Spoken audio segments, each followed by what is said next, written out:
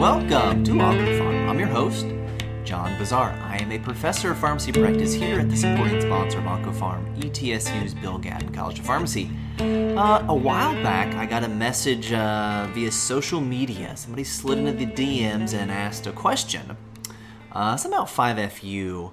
And that caused me to go back, and I was going through PubMed. I was searching like fluorouracil bolus, and I was going back through like at the very all the way back at the beginning of fluorouracil's time on PubMed, and was looking for something specific, but came across a study of bolus versus infusional doxorubicin that I found really, I guess the word I'm looking for is validating of something I was taught, and then something that I taught others, without verifying the primary literature ever. But it's something that at this point was just conventional knowledge, and is. And I came across this, and I thought, oh, that's interesting, so I tweeted that out. And a lot of people liked it. They did the heart like on Twitter, so I was like, okay, this seems like a good idea for a podcast. So this is, I guess we'll call this a Landmarks and Onco Farm series. And this is from some researchers at MD Anderson, published in the journal Cancer in 1999, decreased cardiac toxicity of doxorubicin administered by continuous IV infusion and combination chemo for metastatic breast cancer. Now, 1999, long time ago, right? More than 30 years ago, this was published, and these folks were actually accrued much earlier than 99. This was actually first presented as a study at ASCO's annual meeting in May of '83. I was 4 months old when this was first presented. It was then wasn't accepted for publication for 5 years, and then came out the following year. Things took a lot longer to get published before you would go to the online submission portal. So let's go to 1999 when this was published. Just to give you an idea of the times. Here were the top 5 grossing films of 1999. Batman with Michael Keaton. It's always been comic book movies. The next one, Indiana Jones and the Last Crusade, my favorite of the Indiana Jones films. Lethal Weapon 2. It's always been sequels too. And it's always been sequels of comic book movies now. Number 4, Honey, I Shrunk the Kids, a movie that is basically one long dad joke before dad joke was a thing. And 5, Rain Man, a movie that brought autism spectrum disorders to the mainstream.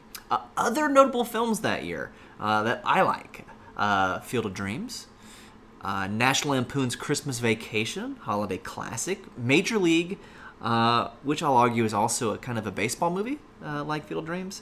It is. Oh, and The Naked Gun. That's the one I would argue is kind of a baseball movie there at the end. Okay, so that's where we were in 1999. All right. Let's also start with the very first sentence of this study this paper in 1999. And I'm quoting here. Doxorubicin is the most effective single agent in the treatment of breast cancer. That was the thinking in 99. This was, tamoxifen, anastrozole, trastuzumab would like a word, doxorubicin. Certainly a very active drug here. All right. So the premise of this study, and this is how MD Anderson seems to do things, having no inside experience, but when you read their publications, they don't do a lot of randomized studies, it looks like. There was a lot of single-center studies where we did this for a year, and then we did this for a year, and they were different, we compared it. That's what they do here.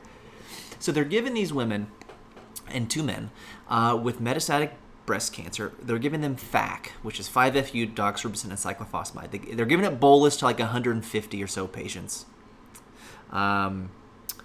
140 some patients, and they're giving it as a continuous infusion over 2 or 3 days to about 140 patients. And they're looking at how the results here, right? That's essentially the study. So they're not randomized, and it works out that the patient demographics are pretty consistent between the two. So just briefly through the methods, won't go into a ton of detail here. 5-FU is 500 per meter squared per day for 5 days, on days 1 through 5. Bolus. Doxorubicin was 50 milligrams per meter squared, either bolus over 5 to 15 minutes if you're in the bolus cohort, not bolus arm, but cohort, right? These weren't randomized, or over 96 hours or 48 hours. So 50 milligrams lower than the 60 milligrams per meter squared would be given AC.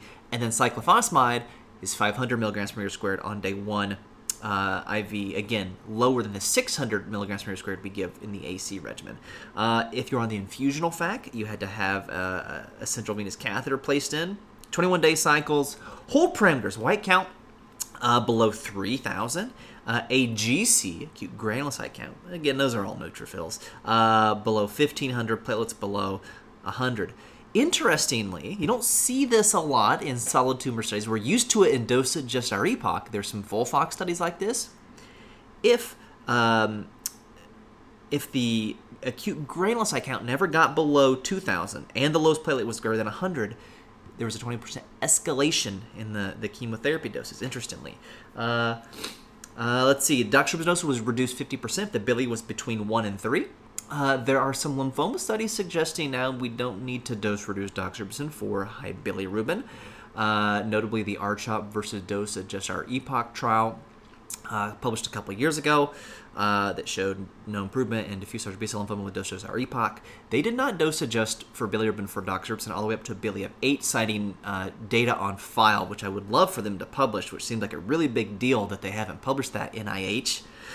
Okay, so if you were on the bolus arm, once you got to 450 milligrams per meter squared of the anthracycline, which would be 9 cycles, you stopped FAC, all right?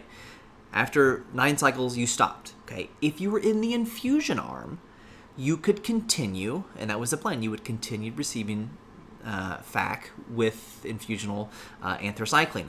The bolus arm, they actually could go above 450 cumulative lifetime dose of doxorubicin if the physician thought it was in their best interest. Now, above 450 in the infusion arm, they did an extensive cardiac evaluation, so EKG, echocardiogram, that sort of thing. And then once they got to 600, they actually did endomyocardial biopsies, and they did that every other. They did that after they did another EKG after every other cycle and another biopsy after every 4 cycles. Once you went above 450 milligrams per squared. So if you are someone new to oncology, you're probably very familiar with doxorubicin's cardiotoxicity. It's a cardiomyopathy. It's a heart failure. Okay, and you're probably familiar that you don't go above 400. Okay, or 450, or maybe 550. You probably think of it as maybe black and white dichotomous. You don't, and might be a little shocked to hear that they're going above 600 milligrams per meter squared and even higher. All right, but that's only in the infusion arm here of FAC. Now, once you got to above that lifetime limit of doxorubicin in the bolus arm, once you got to 450 in the bolus, that was switched to methotrexate, the old CMF regimen. So I won't go through all that. Okay. So July of 79 to March of 82 is when these folks were enrolled. About 135 per arm. Median age was 55. Folks all the way down from age 24 and 32. There's one male in each arm. Again, so this was the early 80s when these folks were enrolled on this study. Here's let's see, maybe 25% were ER positive. 25% were ER negative, and you're like, that doesn't have to 100%. And about 50% we did not know, which means they did not test for it, which means we didn't know to test for it back then. Which means some of these folks are triple positive, some of these folks are triple negative, and we don't know. That's where we were. Let's see, half these folks had visceral disease, so that's a different level of severity of metastatic breast cancer than bone-only disease. So that was about 35% of patients had bone-only sites of METs, or bone-predominant sites of METs, I should say. 85% were ECOG 0, 1, or 2, which means there are about 14%, 15% who are ECOG 3 or 4 enrolled on this, which is often the inclusion criteria is ECOG 3 or 4. So fairly real world. Certainly there are folks who are ECOG 3 and 4. Don't typically give them combination chemo for metastatic breast cancer. Certainly in today's world, that's probably not something that we're doing. First thing that we're looking at is efficacy, right? So, doxorubicin primarily has 3 mechanisms of action: intercalation of DNA, free radical production, and topoisomerase 2 inhibition we think is the most important. That's a cell cycle specific action, so you would think the longer the infusion, the more efficacious. Response rates are the same, 20% complete response rate, impressive complete response rate, probably mostly triple negative patients. Then 56 and 61% had a partial response. There's also something called minor response here. So this is before RECIST criteria. Pre-RECIST. Duration of response doesn't seem to be anything. Maybe the duration of complete response is longer in those on infusion. There's a trend. But they also continued their anthracycline longer because they didn't have to stop the anthracycline at 450 like they did in the bolus arm. So here's the meat of this study and why it's important and is an Oncopharm landmark trial. Toxicity is different based on how it's given, by administration method. The bolus doxorubicin has more nausea and vomiting. the infusional doxorubicin had more stomatitis, to the point that they even dose reduced that. And what they figured out is if you're having severe mucositis on FAC, could be the 5-FU, but if you decrease the infusion of the doxorubicin from 96 to 48 to even 24 hours, you decrease the risk of grade 3 and 4 mucositis, which they did.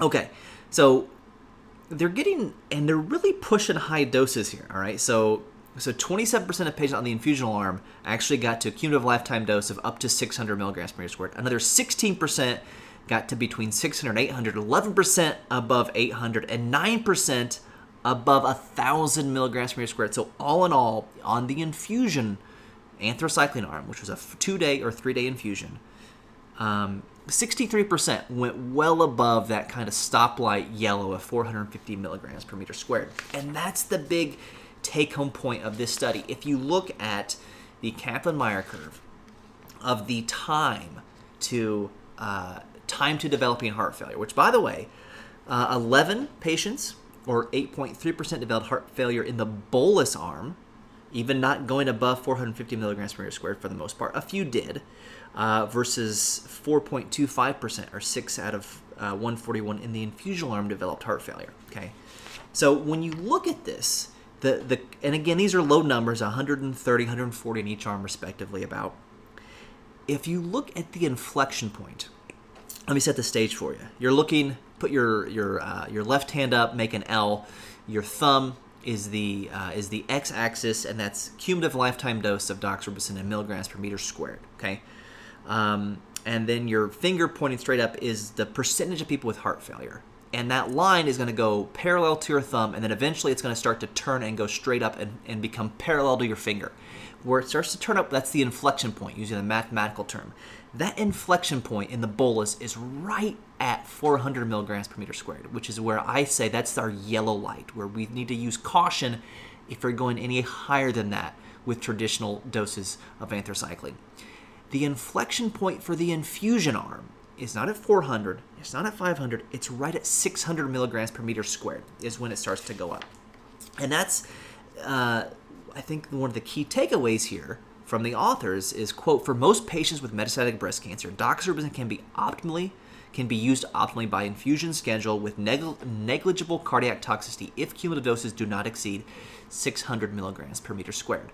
So their argument here is the lifetime dose is 600 if you give it over a 2 or 3 day infusion.